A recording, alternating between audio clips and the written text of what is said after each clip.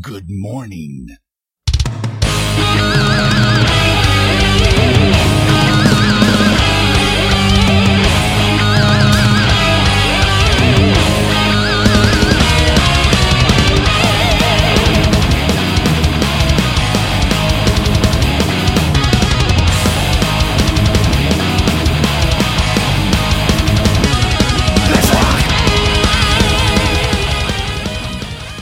What's up, everybody? We're back. You're listening to Avoiding the Puddle.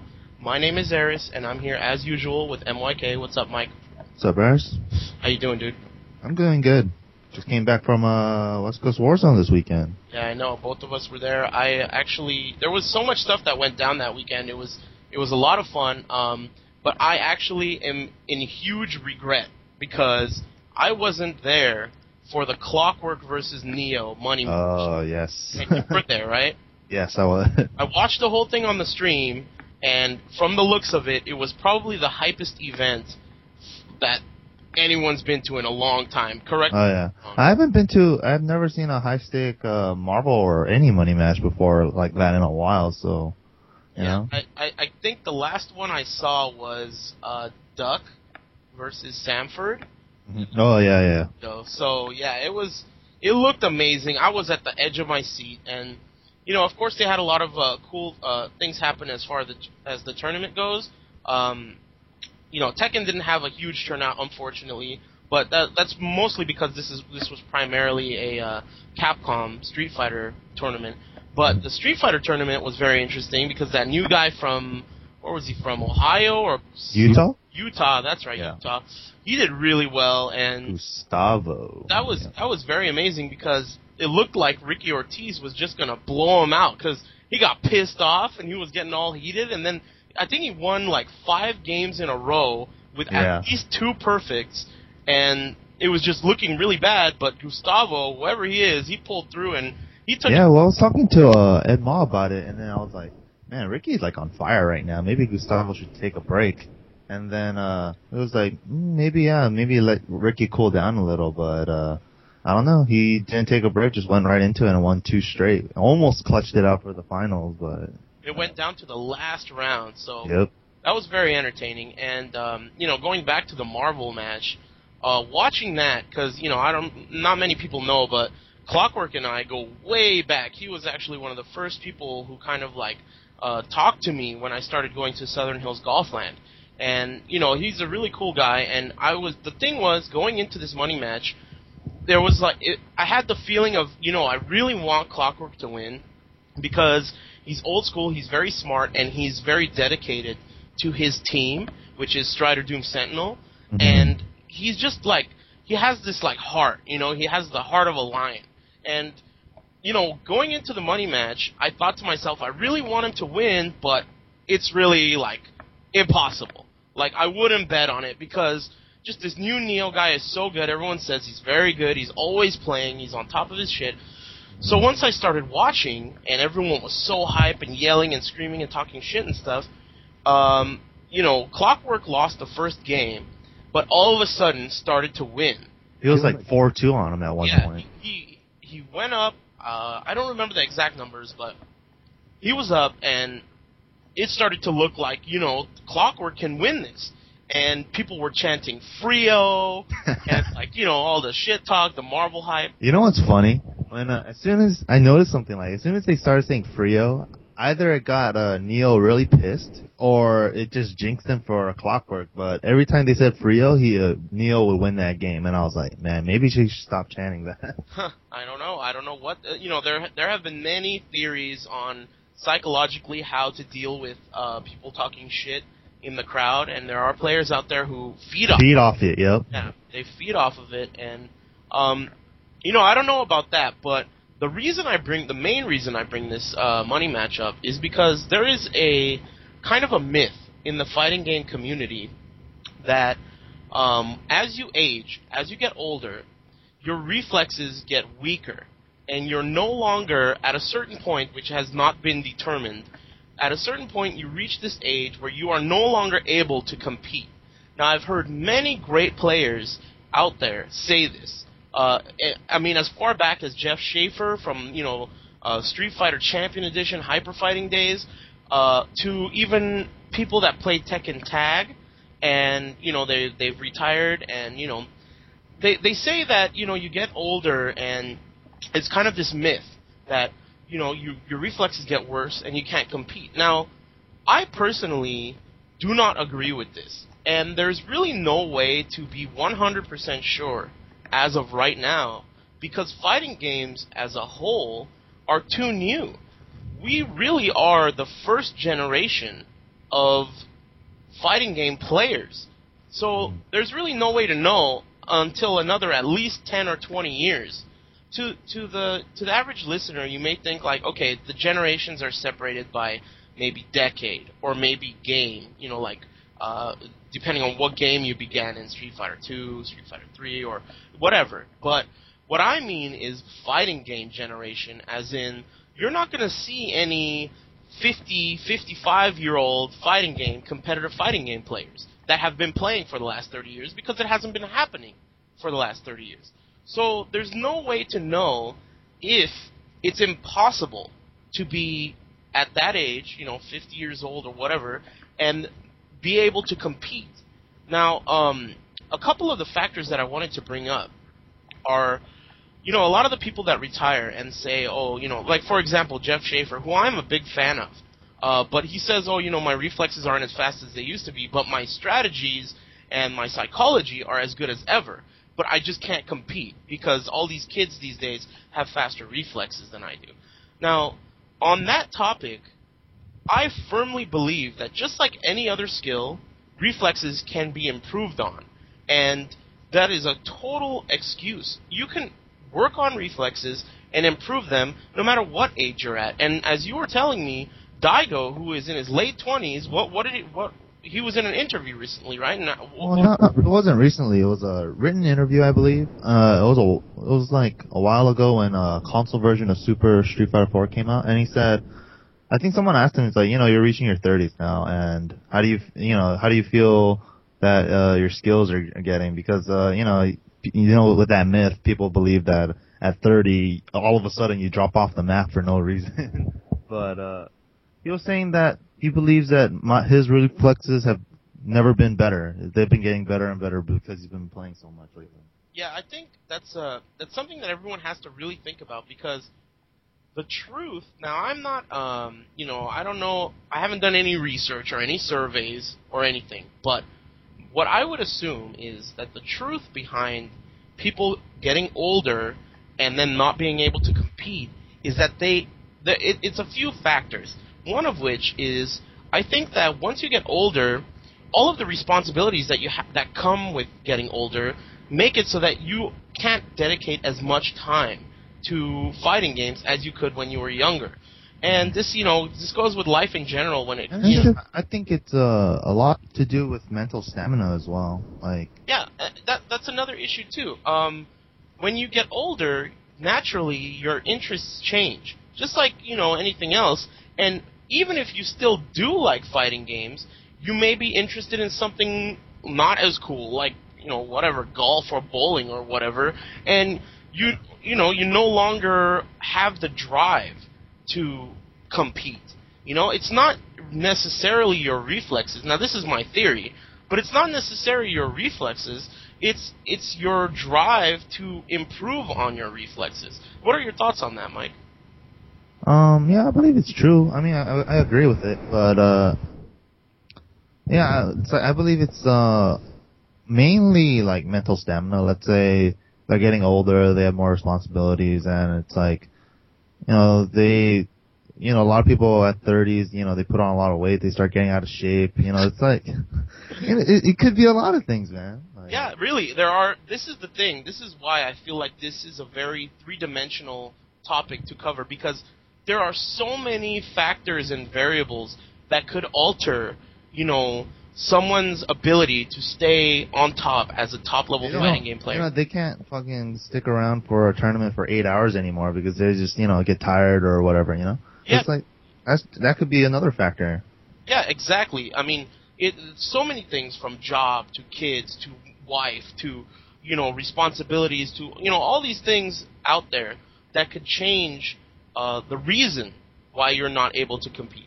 Now, the thing is that, okay, off the top of my head, the oldest in terms of age fighting game players that are succeeding right now that I can think of, I would say like Alex Valle. You know, he's been playing since before I was born probably, and you know, he's still one of the top Street Fighter players in the country.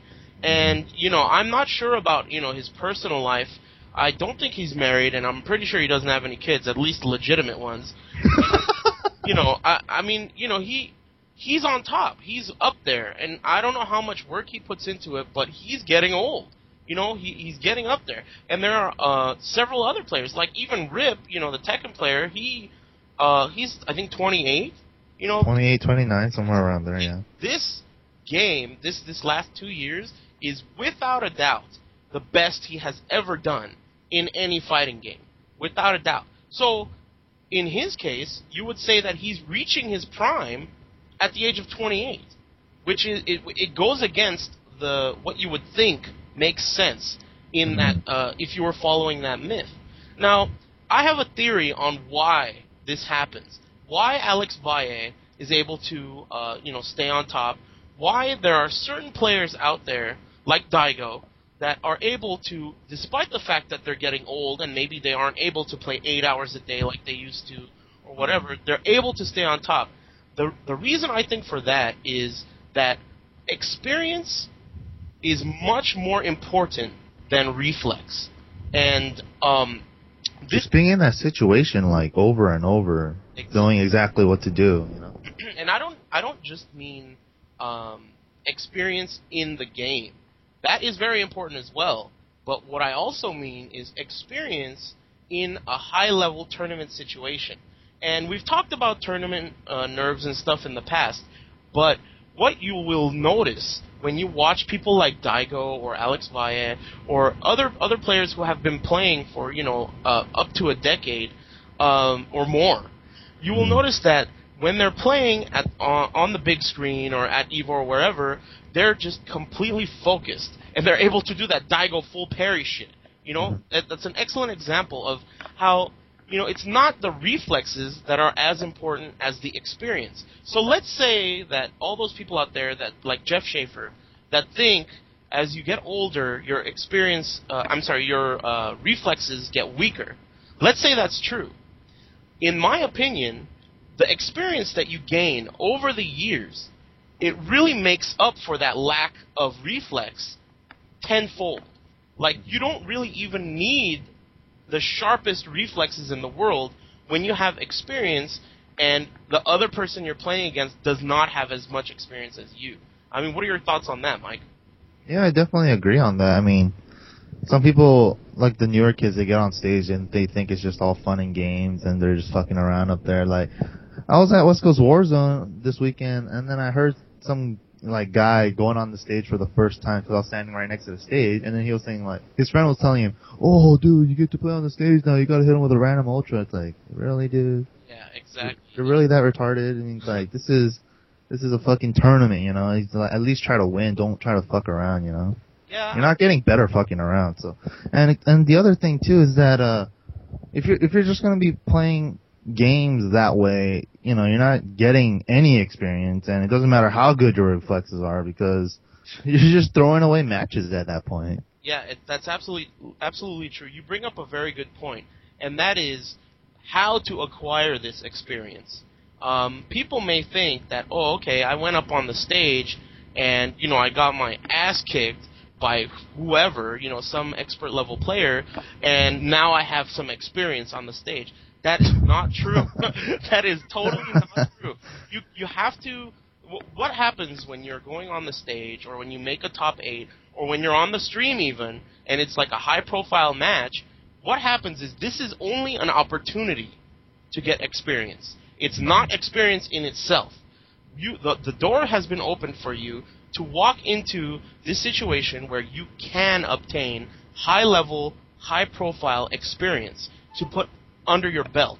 And it's very easy to let this go by fucking up or getting nervous or not paying attention or whatever. You have to pay very close attention to what's happening so that even if you lose, you learn from this situation, and you actually gain true experience, not just like a memory of, I hit him with a random uppercut or. Absolutely. In 2007, I made it to top 8, and I got my ass kicked in top 8 at Evo, and whatever. That's my memory.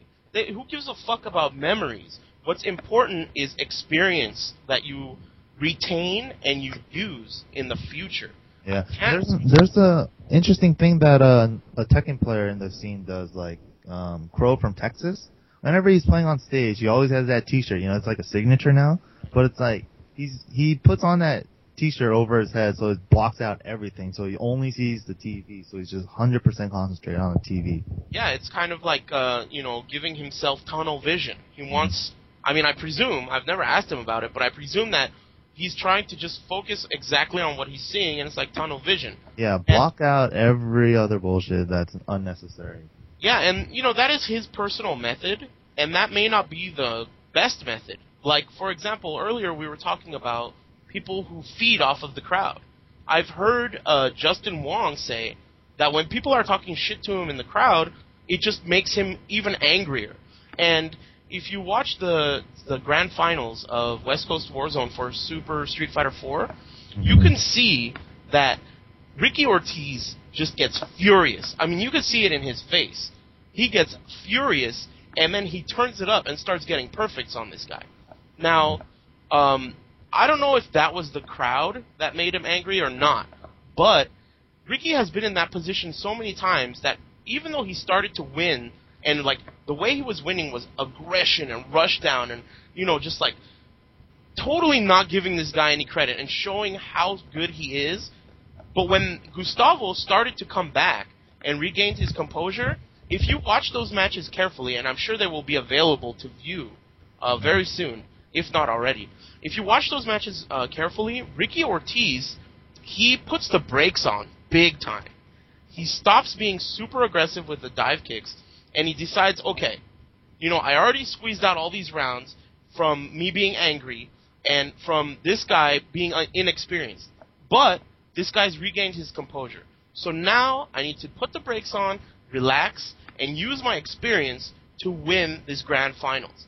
I mean, I guarantee you, Ricky was way less nervous than Gustavo was. I mean, it's so important to, when you enter a situation like any high-profile match, whether it's at EVO or even if it's, at a local tournament where you're playing against someone very good, you don't throw away that opportunity to gain experience, because if you're planning on playing fighting games for a long time, like the way I have and the way you have, if you're planning on playing fighting games for as long as you and I, Mike, you have to just get the experience. And, it's a popular thing to say, leveled up, or this guy's leveled up a lot.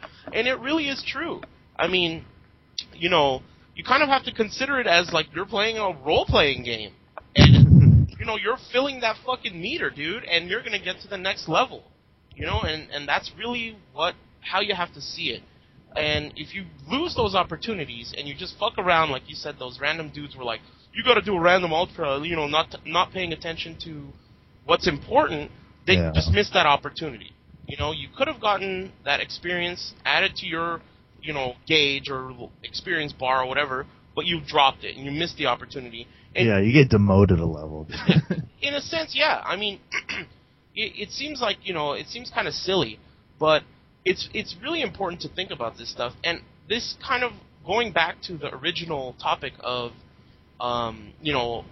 aging and losing reflexes, I think people who think that's true, and people who think that they're too old to compete, like Jeff Schaefer, I don't think they put enough weight into their experience. Because if you really have taken all of those losses, wins, everything.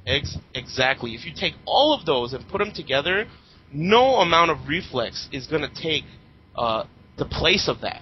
Because you can work on reflexes by yourself. There are exercises. Yep. Improve your reflexes.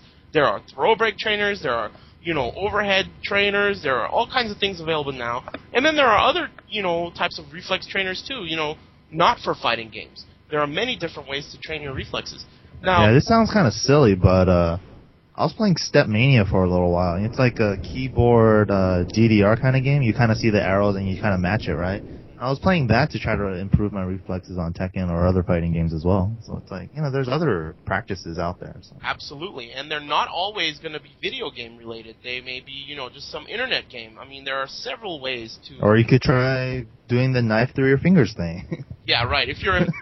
yeah, you can... I forget what that game's called. Oh, man, I forgot what that game's called. But, yeah. Shout-outs to Full Throttle, OG PC game where that was a mini game.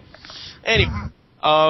So what I was trying to say is that stuff you can do to improve your reflexes exists, but there is not some game or some internet program that can give you tournament experience in a top 8 people. Yeah. That shit does not exist. That's why you gotta go out to tournaments, have to play, take everything seriously, not, fuck around, I gotta hit them with this kind of bullshit. Yeah, exactly. There is no Rips, Evo top 8 trainer. There is no Noodles' top 8 when you're nervous trainer. Okay, so it's really important to, I don't want to seem like, I'm a big fan of Jeff Schaefer's, and I really like listening to him speak about strategy, but I couldn't disagree with him and anyone else who believes that with age, you are unable to compete. I couldn't disagree with that more, because of that experience. I mean, you cannot learn it. There is no way to learn it on your own. It's something that comes with time. And it's like, there are so many examples I could come up with, even movies or characters or, whatever out there. You never see some fucking brand new cowboy in an old Western fucking up Clint Eastwood. Clint Eastwood has killed like hundreds of dudes. That's why he's so dope. He started out as a... So as the quickest straw, man. Exactly. He started out as a scrub, and after killing hundreds of dudes, now he's legit. So, this is one thing that I really wanted to stress and emphasize, that even if you're getting older and you feel like, oh, I'm getting older, my reflexes are weak, I totally think that's bullshit. And, it's still early. Fighting games have been around for, at most 20 years or so, and competitive fighting games are still new. See me in about 20 years, and, if we've discovered scientifically that it is impossible for someone to play fighting games at a high level, competitive level, past the age of whatever, 35, 40, 50, then, maybe I'll do another podcast in the year 20, whatever, fucking 30, and we'll see, we'll talk about that. But for now, I think it's unacceptable to lose faith in your ability to compete and win just because of your age. That is unacceptable, and I don't like to hear about that shit. And there are several... Take your pick. You pick the game, you pick the player. There are a shitload of people out there that are proving me right and proving the opposition wrong. So, you gotta keep trying, man. That's pretty much the topic I wanted to cover today, and the message I wanted to send out, because, I'm getting up there too. I'm 26 years old now, and, I feel like if I put the correct amount of time in, I could reach any level that I wanted to. There's nothing holding me back. Yeah, it's just all the environment and the time you put into the game that I think determines how good of a player you become. Exactly. Everything can be learned. Every skill can be learned. A quick story, it's kind of related in a sense. When I first started playing Tekken, back in, the Tekken 4 days, I met Cynic. Now, I always talk shit about Cynic because it's very fun to talk shit about Cynic. But when I met him, he had been playing Tekken Tag for a while already. And he showed me how to wave dash. And he was wave dashing, and it was very crisp and very fast. And I tried it, and I was like, this is impossible. Human beings cannot do this shit. It doesn't make sense. How is this fucking guy, who's an idiot, wave dashing like this? And I just kept on thinking this, I just can't do it. It's like, it's not meant for me to do. My hands cannot do this. And you know what? After a while, after practicing, it just clicked. And at that moment in my life, I realized that anything can be learned by anyone.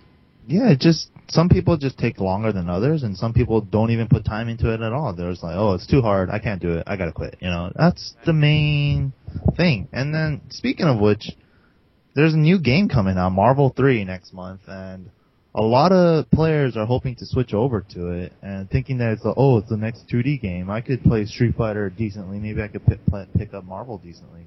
But it's like, that's the same mentality that a lot of Street Fighter players went into Tekken with. It's like, oh, I could pick this up. It's like, as soon as it comes out to console, I'll play it, but, oh, it's too hard. Okay, I'm gonna drop it. I'll still play Street Fighter. And now I'm just like, okay, now we'll go play Marvel now, because it's still 2D. But. Yeah, I mean, that's another issue, that actually, I totally forgot to mention it, but today's guest is, Mr. LD Maxi, aka Maximilian. And the fact that you brought that up is interesting because later on in the podcast, we talked to Maximilian, and I asked him about the Korean arcade culture and why Koreans, play Tekken rather than playing the other games. And stay tuned for the answers to those questions because it's a very interesting interview, and he kind of gives us insight into the Korean culture and all that stuff. And that what you just said about Marvel is very true.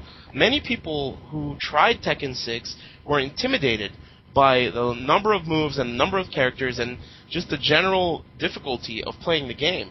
And I feel like the only difference between Marvel versus Capcom 3, as from what I can tell, and I'm using Marvel 2 as a basis for this statement, but the only difference is that at the entry level of those games, it's easy to just have fun. It's easy to just fucking pick Spider-Man and do Maximum Spider and be like, this is dope. I'm having a great time.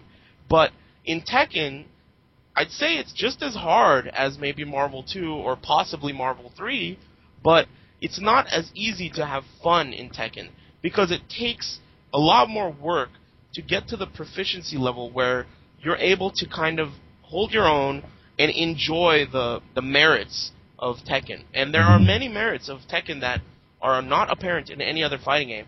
So, I mean, that is kind of something that maybe the developers of Tekken might want to look into to maybe make the game more satisfying and fun at early stages of your development as a Tekken player, because I totally think that Marvel has that. Well, all these 2D games have like super moves and like ultras and shit that's all flashy that really draw in the crowd. But Tekken is just all bare bones. It's like it's just straight up whatever normal moves. Hit this, hit that. There's juggles here and there, but it's like they're never gonna land it against good players because they don't know how to.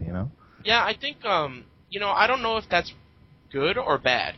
It's very hard to tell, and it's something that's very highly based on opinion, and it's subjective. But as far as numbers go, the bottom line is people like fucking flashy lights, and they like Wolverine, and they like, Ultras and all that stuff. So I'm not necessarily saying that Tekken should adopt Ultras or should do anything like that, but... Oh, no. You never know, but all I'm saying is that, Tekken has a lot of depth to it, and... Marvel also has a lot of depth to it, but Marvel's fun factor is much more easily accessible than Tekken's. And it's going to be very interesting to see. It's kind of interesting, too, that we bring flashiness up, because now that we're looking at it, before, when you see Tekken, nothing, they're just moving around. People just look like, oh, they're just dancing. They don't know what they're doing, and they're just throwing out normals here and there. But now it seems like in Tekken Tag 2, they kind of push that a little farther because it's like tag throws, and they look hype as hell. So it's like, oh shit, that looks like a 2-character pile driver. That's fucking sick. Yeah, I know. That's actually a good point that I never thought of. Maybe that the new tag throws and the visual appeal of the 3 characters on the screen at the same time could be Tekken or Namco's answer to Ultras. So, maybe that's the case. I'm not, I don't know, and, we'll know soon. There's a lot of new information. By the way, Yoshi looks fucking sick. In the they released new, images of, Tekken Tag 2 on Famitsu, and, man, Yoshi looks amazing. I almost am, like, scared, because I'm really going to want to play that character because he looks so badass, but I'm afraid to see what they're gonna do with the character, you know. So I'm looking forward to finding more about that. And man, there's just so many different topics to talk about when it comes to these new games. But instead of speculating, I really want to wait and see how they are and see how they're received by the community. If Marvel comes out and it's kind of received in a way where, oh, this is a lot harder than I thought it was, and I don't want to play it anymore, the way Tekken was, I will be very surprised. Because I actually have a bet with Rip that the next Evolution, which will have Marvel vs. Capcom 3, is going to pull at least 1,000 players for Marvel. And he thinks it's not going to pull that many. So, we'll see. I think that game is going to be very popular just because of the broad audience that it caters to. And so, I don't know. We'll see. I'm excited about it. I know you are, Mike. Yeah. So, I mean, I think we have a bigger fan base for Marvel now because of Marvel itself, because a lot of people want to play with all these Marvel characters and stuff like that. So a lot of comic book people will probably be coming over too. Absolutely. There are so many people out there that are just going to be interested in that game, and it's coming very soon. I think, what is it, February 15th? I think it's 18th or something like that. Yeah, it's just a couple days after Valentine's Day, guys, so be good. And your girlfriends might hook you up with some... I already got that shit online. Yeah, I'm working on it myself, to be honest. But, like I said, we're excited. There's a lot of good fighting games coming out, and, as far as tournaments go, you gotta just get out there and not just put yourself in situations where you could get experience, but actually take those situations and use them to their fullest potential and really get all the experience you can out of them, just by having the right state of mind and psychologically just being ready for the next tournament. I gotta stress that big time. Unless you have anything else to add, Mike, we can move on to the interview with Mr. LD Maxi from Korea. Anything else you want to add, Mike? No, I think that pretty much covers everything for today. All right, guys. So we're going to move on to that interview. Really quick, I just wanted to let everyone know that we're going to be giving away a bunch of stuff on the website. So keep your eyes on avoidingthepuddle.com, and we got a ton of shit to give away. So, we're gonna be working on that very soon. All right, guys. Here comes LD Maxi.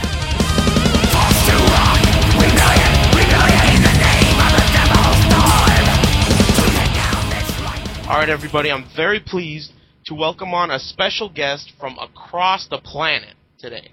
Mr. Maxi, the Dark Knight of the Tekken community, is on the podcast today. How you doing, Maxi? Hey, man. Thanks for letting me on the show. Absolutely, man. I'm very pleased to have you on. Now, the interesting thing about you, at least in my eyes, is that you've been such a huge entity in the Tekken community. What you've done is kind of bridge the gap between the rest of the world and the Korean Tekken scene.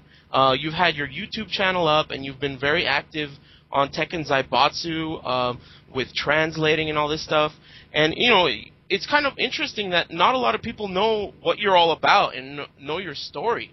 So the first thing I want to get into is, what the fuck is the deal, man? I mean, from what I hear, you're a Hispanic guy from Sweden who moved to Korea to teach English. It sounds like the craziest story ever. Tell me how you got into Tekken and how you made your way to Korea. Okay, so how I got into Tekken, that was a long time ago, actually, like end of Tekken 3, Tekken Tag. Mm-hmm. At the time I was playing Magic the Gathering, like a card game. Yeah.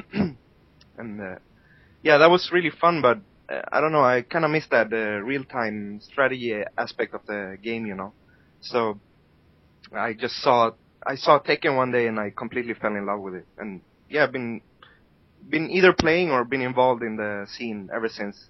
Now this is where? This is in Sweden? In Sweden, right. Okay. Yeah, my parents are from South America. Okay, interesting. Yeah, and like 2007, a friend of mine asked if I wanted to go to Japan, actually. Okay. Yeah, prior to that, we'd been traveling a lot for tournaments and yeah, stuff like that. So I don't know. I had a lot of free time and actually made enough money to travel. So yeah, I went to Japan and I completely love it. Like I fell in love with Asia, Okay. and after that I got more interested and wanted to see Korea as well actually, because I already had some friends here from online friends, you know. In Korea. Right. You maybe you've heard of Duck 2000. I have heard of Duck 2000. Very cool. Okay. Yeah, so he actually came to Sweden a couple of years ago. His dad is an ambassador. Really? So he was here. He was in Sweden like 2 summers or something, and yeah, we had a lot of fun playing Tekken Tag actually. Cool. For those people who are listening who don't know, Duck 2000 is actually responsible for a lot of the translating that has been done in past Tekkens when, like, you know, a beta version comes out or there's a major location test or anything. You know, he does a lot of translating of move lists and all kinds of stuff for the community. He's a really big entity in the community. Anyway, go ahead. Right, and it should also be mentioned that he's one of the founders of Tekken Central, That is true. which is it's like the equivalent of Saibatsu, but for Korea. Hmm. Yeah, so I don't know. It was always in the back of my mind to kind of visit Korea after that, after hearing his stories, and yeah, and also having seen so many vids and all that stuff. So I think it was 2008, 2009. Yeah, 2009. I decided to come here for vacation, like a month or 3 weeks, something like that, Okay. just to check it out. Since I really liked Japan, I thought, wow, maybe Korea will be as fun, you know. So I came here, and to my surprise, it was like, I don't know, it's just hard to describe. It was like twice as fun or 3 times as fun as Japan. So at that point, I was like, I was close to not coming back actually, like skipping my return ticket, you know, my flight home. Yes. Just like calling my boss and quitting over the phone. That's pretty much that's how fun it was. Wow. So after that, I went back home and yeah, like started like really investigating how I can go to Korea and stay there a long time, you know. Interesting. So At this point, yeah, how old were you? this is a year ago. I was 25, Okay. 26. So being from Sweden, you know, we have a pretty good welfare system. So and I was in a special situation as well because I was over 25 and I had worked priorly. So they offer, my government offers money for studying if you meet those conditions. Very good. They offer extra money, you know. So I was counting the numbers and I was like, yeah, this is totally possible. Like I'd earned enough to stay here and study. So I didn't come here to teach English. That's something that just happened along the way to make some extra money. So then I quit my job and got everything ready and yeah, packed my bags and initially I thought, well, maybe I'll come here and stay a few months. I'll fail my studies and have to go back, but it'll be okay. So, but I came here and I thought I wouldn't be so motivated to study, you know, like living a minute from Green Arcade, but it just motivated me more to really get good enough grades, you know, so I can keep getting the money so I can stay here. Now, hold on. Let me stop you right there because I'm curious. How the hell did you learn how to speak Korean? No, I can't speak Korean. So you can't speak Korean at all? I can't speak for shit. Can't say anything. No. I can order more alcohol. That's it. Wait a minute. Okay. See, this is exactly what I'm talking about because you're such a big entity in the community, and I don't know a goddamn thing about you. I mean, you don't speak Korean and you live in Korea. Isn't that kind of difficult? Kind of, but like this culture, it's more of body language than verbal communication. Really? Like if you ask someone something, they'll just give you the polite answer regardless of what they really think, you know. So it doesn't really matter. But yeah, I know. Of course, it would help me a lot to learn Korean, and that was something I wanted to do. But with all my studies, and like I told you, I'm really putting them on the top of my priority list. I need to put Korean lower on the priority list, and there's just not enough time for me to practice it. Yeah. Another big aspect of it is when I go to green, a lot of the people, they are very interested in talking to me and very interested in also trying out their English. Ah, okay. So, like, if I hang out with people, I ask them some Korean, like, they help me out when I ask, but usually we just talk English. Okay. Now, first of all, for those of the people listening who don't know what Green Arcade is, why don't you go ahead and explain what exactly Green Arcade is? You said you live a minute away? Like 5 minutes away. Okay, Yeah. and what exactly is Green Arcade in the grand scheme of the Tekken scene in Korea?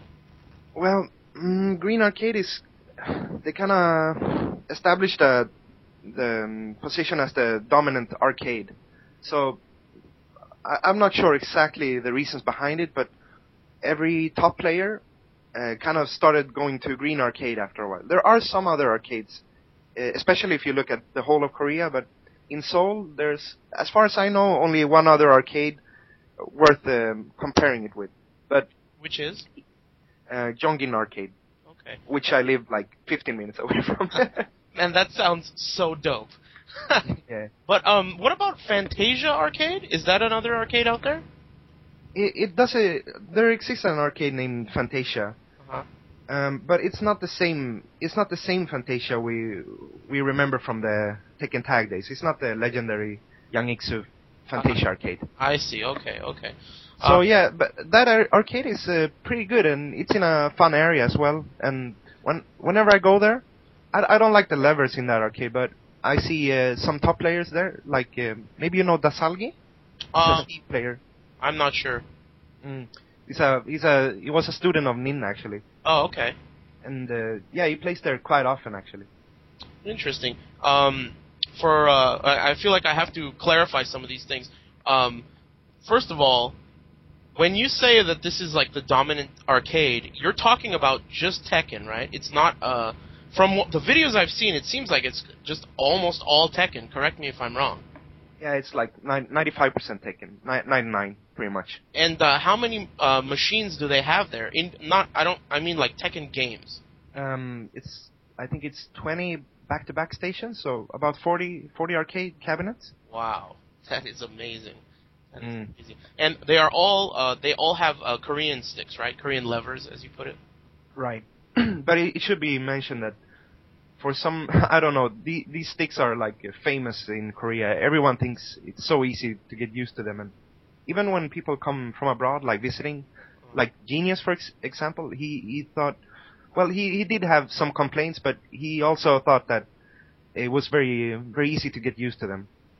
Well, I'm gonna have to totally disagree with you. First of all, Genius, he plays on Korean sticks.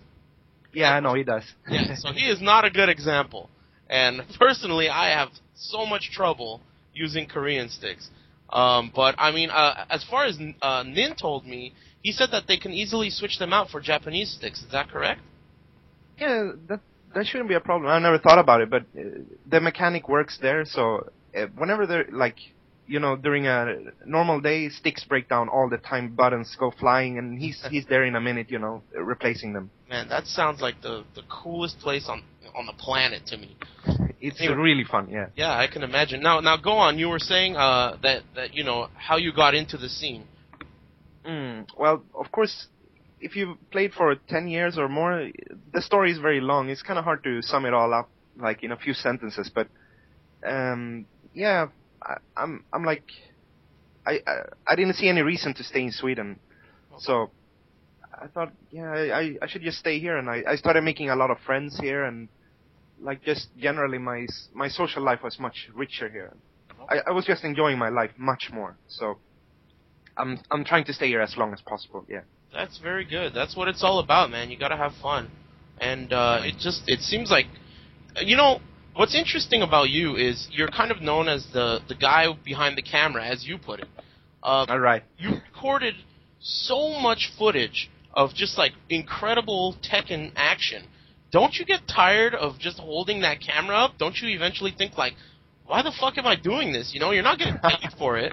So, I mean, what's your motivation behind that? Well, I think it's not just one motivation. It's several different things playing into factor. First of all, the getting tired thing. There used to be another camera guy at Green, and he was always like giving me compliments for being able to stand up, because he could only do it for like maybe, I don't know, 30 minutes or something. Then he had to take a rest. So, but I can easily do it like 7-8 hours if necessary. Jesus Christ, dude, that's ridiculous. That is. Yeah, I know, but I'm thinking it like this, like, if I wasn't uploading it and someone else was, then I'd probably be watching the videos anyway, so it's just the same thing, but I'm watching it in real life, So the time is the same. It's not like I watch my own videos afterwards, Yeah, I see what you're saying. It's just, to me. But the stamina thing, yeah. I don't know. It might partly be the work I had before coming here. I was working at a gas station, and during my work days, I pretty much had to stand up like 8 to 12 hours in a straight. So, and when I go travel, I just go out and walk all day. Like my idea of fun is like taking the subway to the end station and then just like in the morning and then walk back the whole day and come home late at night, So. Well, I imagine that it would take a weird guy to do what you do, and that is crazy, dude. To me, that is ridiculous. My idea of fun is sitting down for 12 hours and not doing shit. But I mean, that is amazing, and it feels like to me, it takes such a selfless kind of a attitude to do what you do, because like I said, you're not getting shit for it. You're just, standing up in an arcade, recording these matches, and the funny thing is that the way the internet works really is that people just will be like, oh, Maxi put up another video, let me watch it, and that's it. And they don't understand, they don't appreciate that you do this for nothing. I mean, you stand there and record this shit for nothing, and, it's a really big deal. And I'm just talking about personally. I come home, and you put up a new video, and I'm like, sweet, this is dope. And I'm just sitting here, in my fucking underwear watching this dope-ass Tekken match. And you had to go through all that, so I feel like you don't get the credit you deserve. I'd like to stop you there. It's like, I'd like to kind of reverse the concept. You're saying it's selfless, but when I feel like I'm losing my motivation, I just think that I'm doing this for myself. I'm not doing this for anyone else. Like, this is my hobby. I think it's fun. I think I would do it even if, like, I would stand there and watch the videos anyway, so.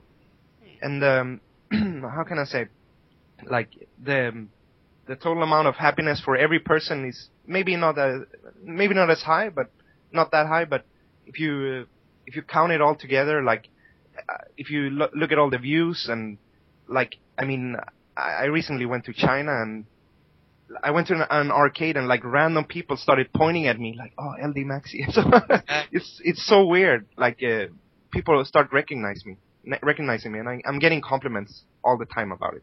Well, you certainly deserve them. I don't give credit to a lot of people, and I'm pretty sure you know that by now. But you deserve all the. Yeah, I love your show, by the way.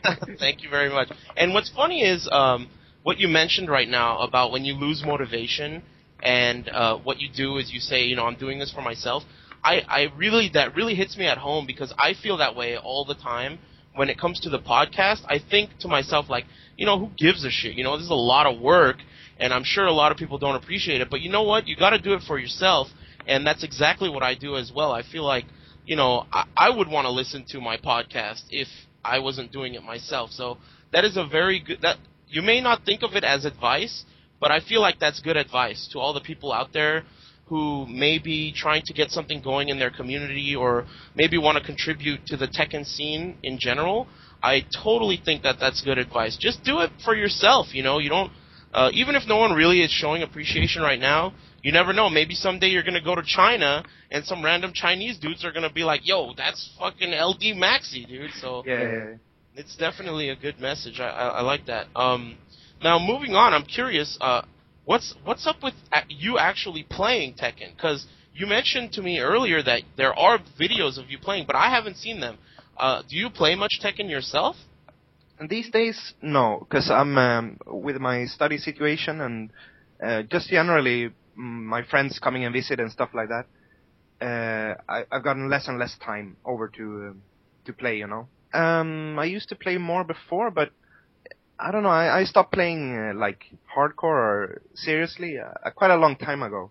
So now I play like as much as I can without having without getting tired of it, you know. Interesting. Now when you do play, what character do you play? Out of curiosity. Only Bob. Really? Yeah.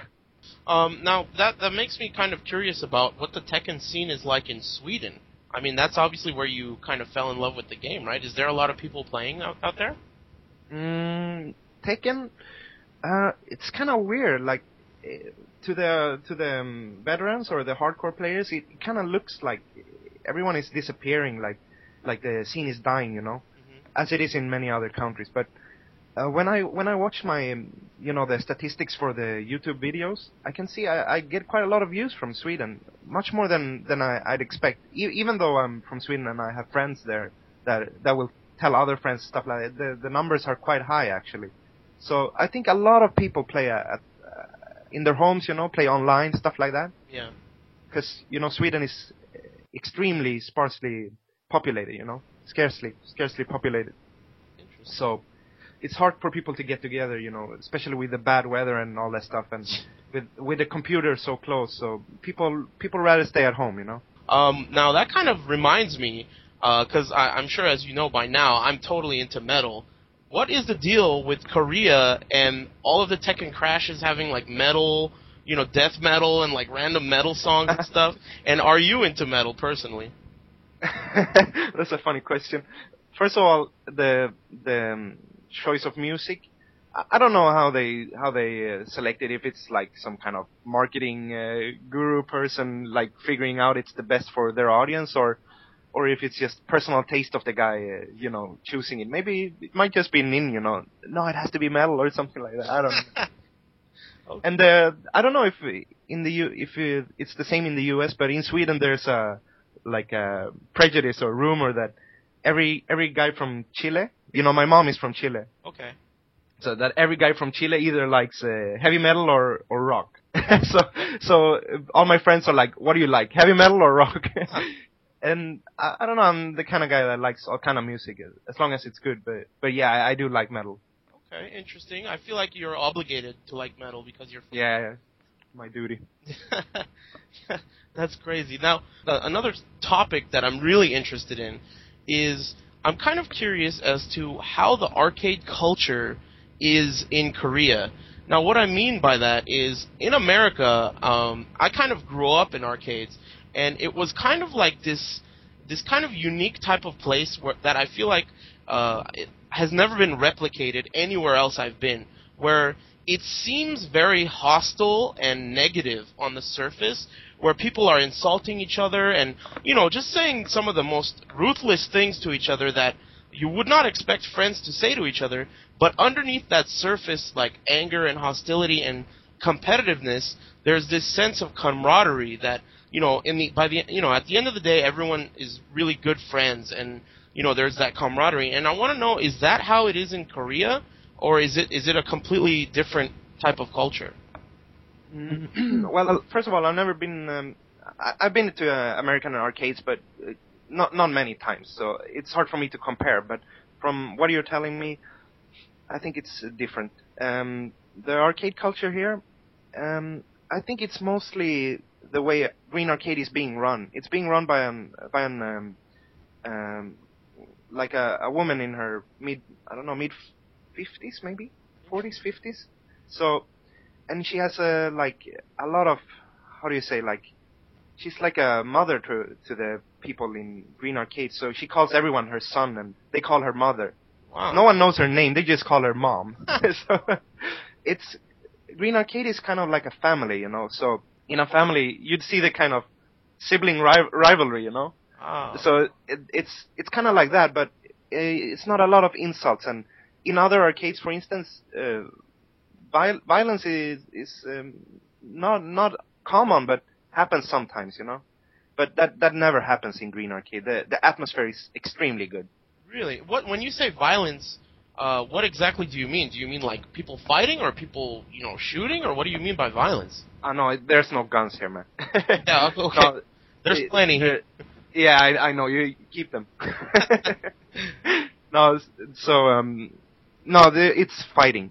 Actually, I was kind of surprised. Like when I was in Japan, you never see violence, and you see people are are really avoiding conflicts, But here, people are.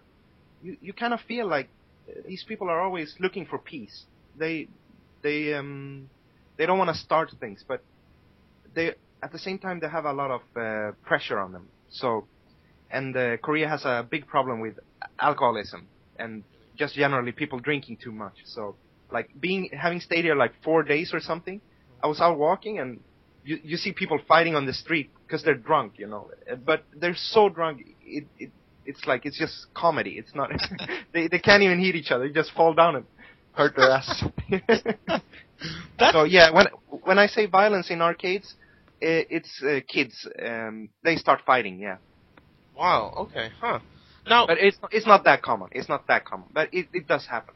Now, see, the thing that makes me wonder is, to me, just growing up in America in the arcade, community, it makes me feel like that kind of rivalry and that kind of aggression on the surface that I was talking about is what produced our best players in the history of fighting games. I don't even mean just Tekken, but including Tekken.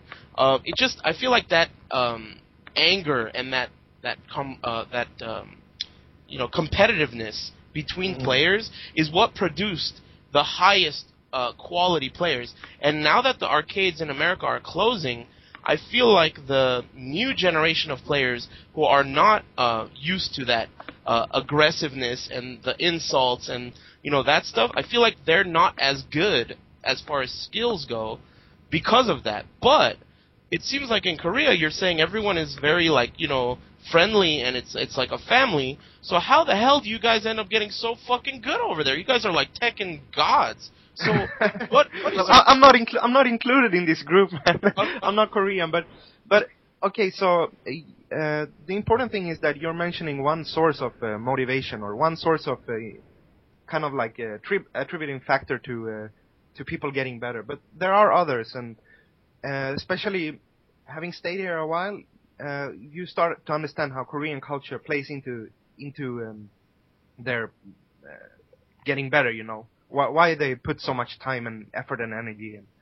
And basically it's like a lot of the players, they have to hide from their parents or even girlfriends that they're playing. They'll say they go to the library, but they'll go to the arcade. So there's kind of a theological thinking here, like everything has to have a purpose. So when people are playing Tekken, if they think they can't become the best, then it's hard for them to really put their complete mind into it because their family thinks it's just a waste of time, and they start thinking it as well. But for the people that are at the top and competing, and they think, oh, I actually got a chance, so it's kind of like they have so much pressure on them to perform, and they need to do it, And the mentality here is different than from other countries, I think. I think everyone is kind of like waiting for Tekken to really take off, like economically speaking. So they see the StarCraft players, how much money they make. So they're trying to be at the top at the time that Tekken goes into that phase when it will pay a lot, and everyone is just hoping it will soon. Interesting. Wow, I never even thought of it that way. But I guess my response to that would be Tekken has been huge in Korea since Tekken Tag, possibly earlier, but that's the earliest point that America has known about it. What was the motivation back then? I mean, you guys have always, when I say you guys, I mean Koreans have always been the best in the world, really. What is up with that? I mean, how do you explain that? I explain that by the arcade dynamics, like different arcades, was different back then. It wasn't only one arcade. with Green Arcade, the competitiveness kind of went down. Before that, as I told you, there's another arcade, Jongin. Then during that time when Green Arcade and Jongin was equally active, there was a lot of rivalry and I'd say more bad blood, you know. Really? Yeah, and you have to remember that there are so many players here that it's very easy to start making clans and kind of like groups of people. Like if you play at Green Arcade and you don't like someone, you never have to talk with him again, you know. But in smaller communities, you kind of have to live with each other. Yeah. So here you have clans and they have clan battles. You know, they compete every once a week or twice a week. They even have board battles. Like their forum works a bit differently. Like everyone in the Yoshimitsu forum will challenge everyone in the Yulia forum, and then they'll have a Yoshimitsu versus Yulia, like 20 versus 20, like, and they do this like every Sunday or something. So it's easy to make tournaments. It's easy to make kind of special events, and it just produces a lot of. There's so many people watching. I mean, Tekken is huge in the way that it's very popular, but not financially. So everyone is playing, you know, really trying to be good. Yeah. Wow. Man, there's so many. When you talk about this stuff, it just brings up so many questions. I hope I don't forget them while you're speaking. But write them down. Yeah, really, I should be writing this shit down. Now, one thing I want to ask is, on an average day in Green Arcade, what type of numbers do they bring up in terms of players? How many players will be there at the busiest point of an average weekday, for example?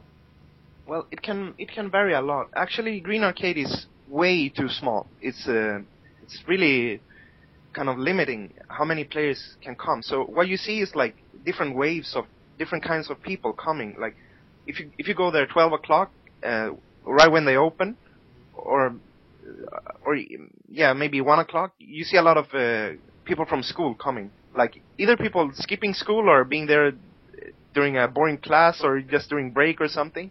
So there's a lot of young kids like in school uniforms playing. And maybe one guy is like a lot better than the rest of them and he challenges one of the regulars that is playing there. Like maybe you see a regular like, I don't know, Shisamon Ace or Naengmyeon or someone like that. And then you start playing, like if you start playing at 12 o'clock, it's kind of like, I don't know, like 10 people, 20 people. It's quite, you know, it's not that packed. And then you start playing and you start feeling like, wow, I'm pretty good at Tekken, like, I can do this.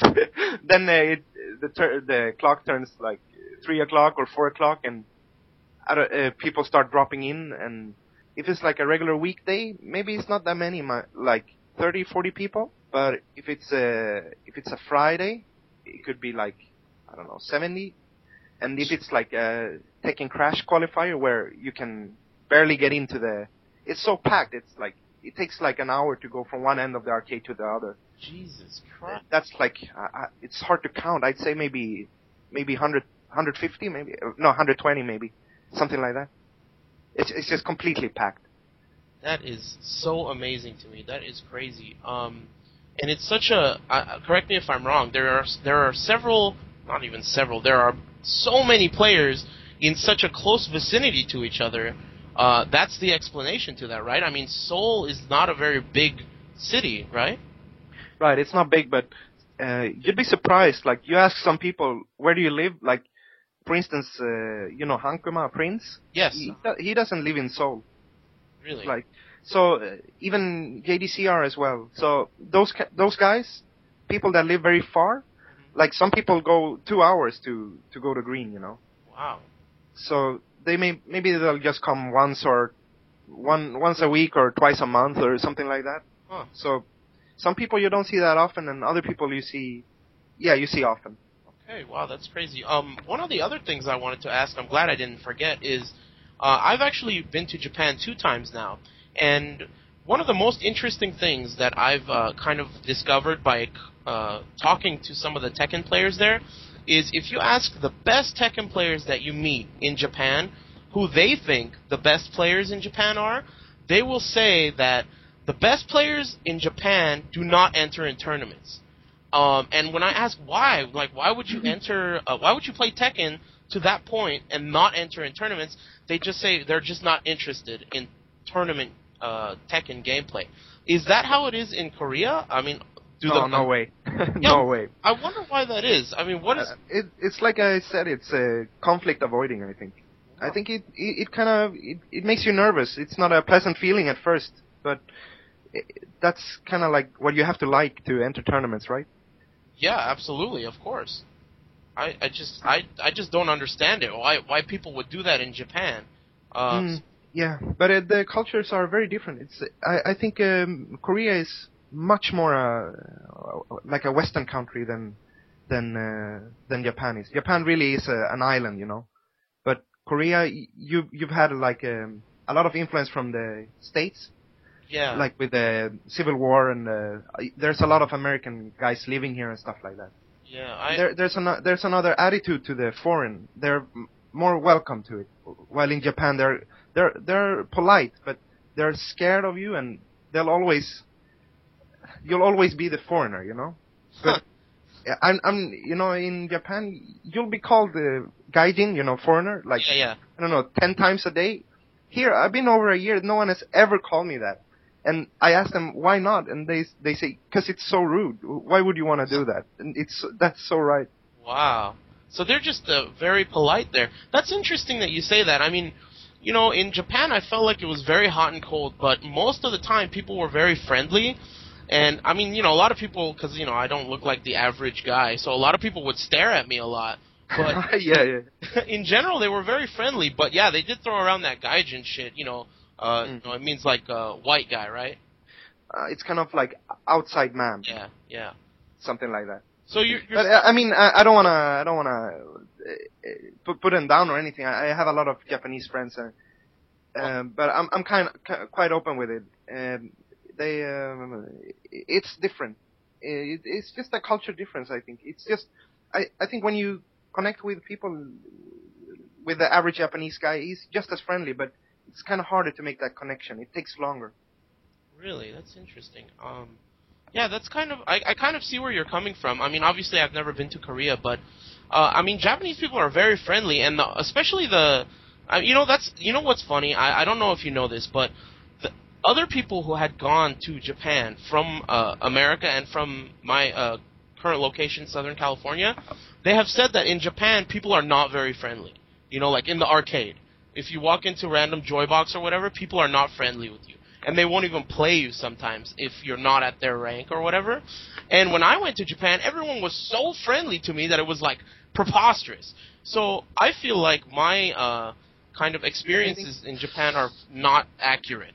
So I don't know. It all depends on who you meet, of course. Like some guys at Joybox are super friendly, and I made some really good friends in Japan the times I've been there. So, but at the same time, the guys that I become really good friends with, they feel very different from the average Japanese guys, you know. So, but here in Korea, I feel like the average friendliness is just higher. Like I told you before, I think Japanese guys. I mean, it's wrong to like talk the same about everyone, but I think just averagely, I think they're very, very, very polite, but not so friendly. And in Korea, people are extremely friendly, but not really rude. Actually, not polite at all. That's very funny. I'm you know, talking to you really makes me want to visit Korea. Actually, yeah, you should come over. I'm definitely going to try to do that sometime in the near future. It sounds very cool, and every Korean player that I've met face to face has been, you know, really cool. Just in general, really cool. Even the ones that speak no English, like Mad Dog Jin, that douchebag, doesn't speak any English. I always talk shit because he's been here for so many, you know, trips and such a long time, doesn't even speak any English, but he's a really cool guy. And, you know, all of the Korean players that come out here are just really cool, so I'm going to definitely make a plan to get out there. But another thing I wanted to talk about before we wrap things up is I'm curious about Tekken Crash. Now, we talk about it a lot here, and we watch it, and all the Tekken fans out here watch it a lot. And I'm curious how big exactly is it in the grand scheme of things? I mean, I'm sure you've gone to watch it there. How big is it as far as a TV show there? It's hard to say. I never watch it on television because I don't have that channel, you know. That kind of, it's hard to say. That kind of makes me think that maybe a lot of people can't watch it either. So maybe it's more for the online community because they rebroadcast it online, you know. Oh, okay. It's hard to say. I don't know the exact viewer ratings, but just like if you compare one episode of StarCraft with one episode of Tekken Crash, they make much more viewer ratings. But on the other hand, Tekken Crash is only once a week, you know, while StarCraft is on like 24/7, like all the time, you know. Wow. So, but I'm not sure about the statistics, and I think they're doing quite well, but still, like, you know, you can play StarCraft anywhere, but you can't play Tekken anywhere. So it's much more, people can't relate to it the same way. The more you talk about this stuff, the more like I get interested in it, and the more questions pop up. Now, one thing I was just thinking about is, like, it seems like from when I talk to Holman and you know some of the other people that have come out here, it seems that it's becoming kind of bigger than it was before. It's not, like you said, it's not as big as StarCraft, of course, but Tekken is becoming, you know, the type of thing where it's an esport now, and people are getting licenses. Am I correct? The sponsorship deals are still quite bad, actually.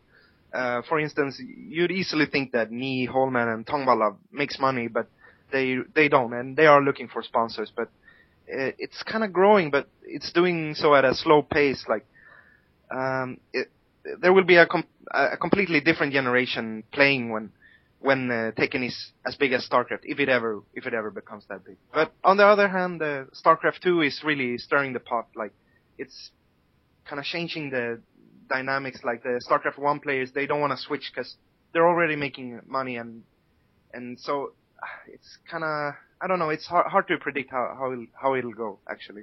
Wow. Man, there's so much going on there. That's really cool. Another question I had is, okay, so we've got these Tekken players that are on TV, and they're pretty famous among the Tekken, you know, community, which is very big in Korea, I presume. Now, how many chicks are these guys getting, dude? I mean, are they pulling the chicks or what? I don't know, man. I know Holman has a girlfriend already. No. I'm not talking about girlfriend. I'm talking about, like, randomly, like, you know, walking around. Are the chicks going to be running up to you if you're, like, a famous Tekken player? I haven't seen that. No, but I know that people do get recognized. They tell me that all of a sudden someone on the street is like, "Oh my God, Rain!" like something like that, you know. So it's fun in that sense. But girls, I don't know, man. I really don't know. I'm gonna have to find that out firsthand when I go to Korea. So that question is to be answered for our fans. I'll figure that out myself. I'll do some field investigating on the topic.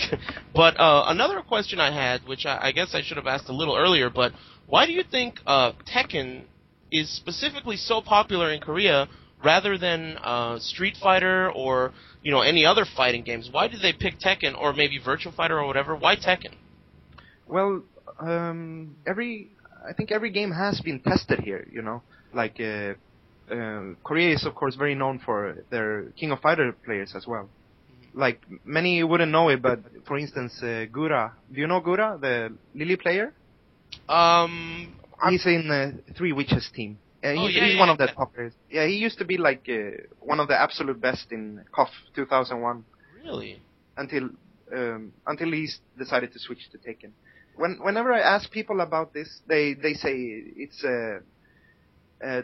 they think Street Fighter is too easy. Really? Yeah, that's their words. It's just it's too simple, it's boring.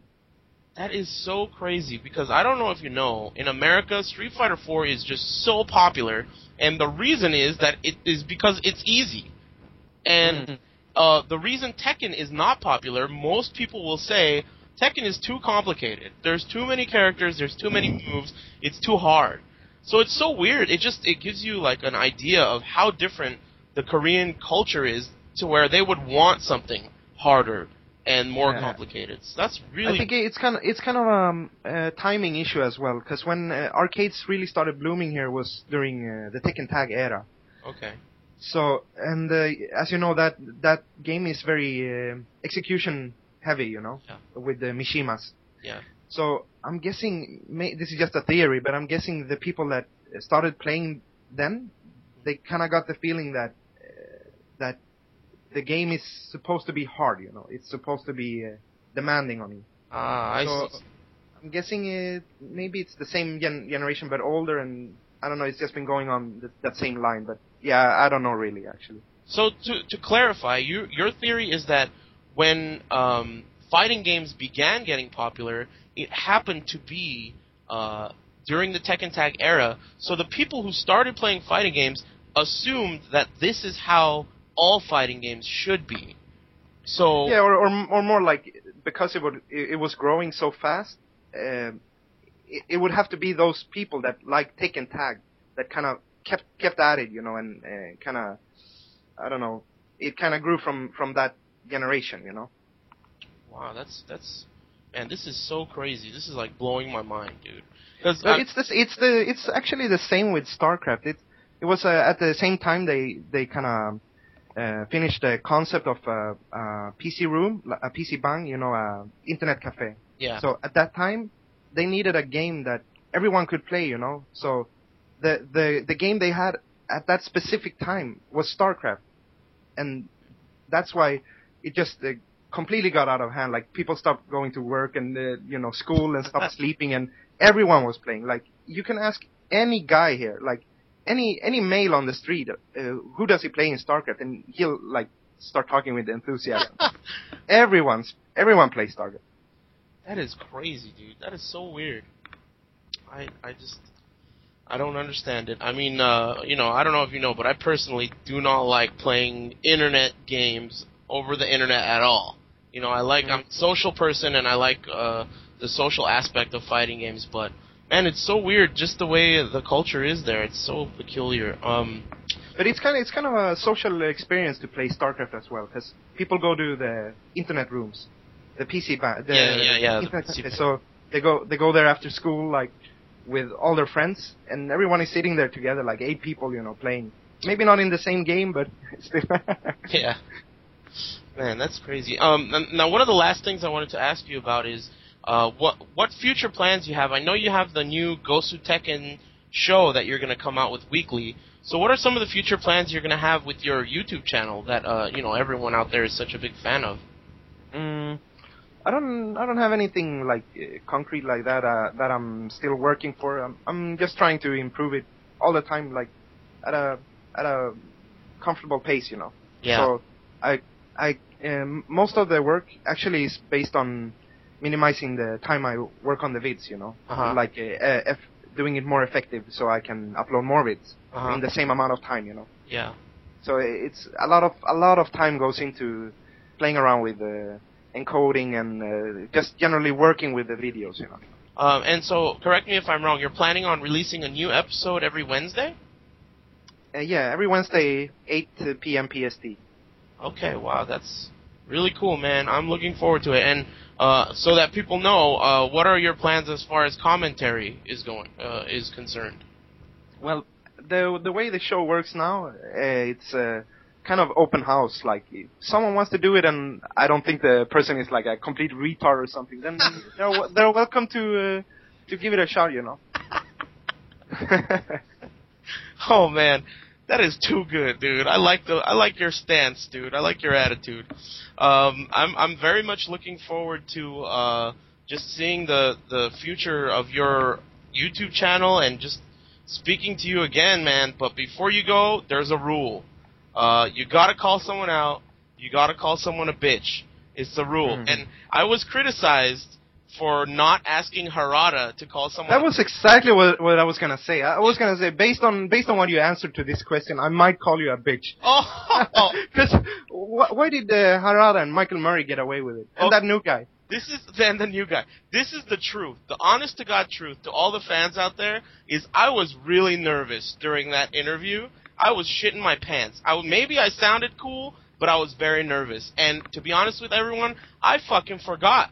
I had all the questions I was going to ask him and written down. That's a lame excuse, man. I don't know if I'm buying into that. It's a fact. It's a fact. I forgot. I mean, I would have asked him to, but afterwards I was like, shit, dude, I totally forgot. And hey, dude, believe it or not, even I make mistakes. So I apologize, and don't even think about using that as an excuse to not call. No. I have two people I want to call. You can call as many people as you want. So go ahead. You have the floor. Okay, I'm not sure about the order though, but first, there's a guy in Sweden. Okay. This man, oh, he just makes my life so hard. Like always,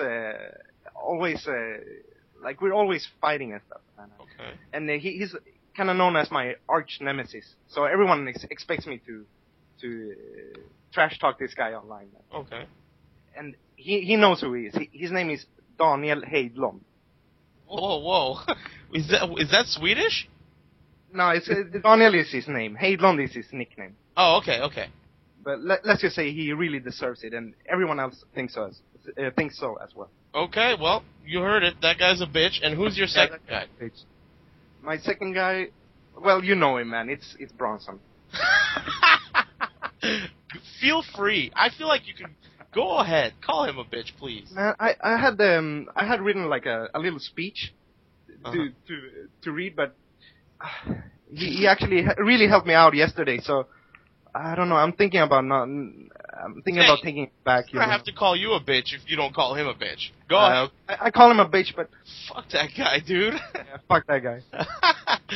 All right, man. Is there anyone else you want to call a bitch? No. I think that's the record. You just called me, that dude from Sweden, and Bronson a bitch. That's very impressive. You've set a record, so I might have to put a limit on this. Limit of 3 bitches. Get it out of hand next time. Yeah, I know. People are going to start trying to beat your record. But, man, let me tell you, honestly, I'm going to tell you straight up, totally legit. Personally, from my perspective, this was the most interesting interview I've had on the podcast, and I'm very, very pleased that you came on. I really appreciate it. What you do for the community is a really big deal, and I know you don't get enough credit for it, but keep doing what you're doing, and I very much appreciate it. And thank you again for coming on the podcast, man. Yeah, thank you very much for inviting me. And don't worry, I'll keep doing it as long as I can. Thank you, man. I know you're a very busy guy, but it's very much appreciated, dude. And thanks again for coming on. Thank you. See you later, man. All right, everybody. Thank you for listening. Keep your eyes on avoidingthepuddle.com. We're gonna keep bringing you interviews like this and podcasts and all kinds of other shit like that. So we'll catch you guys next time.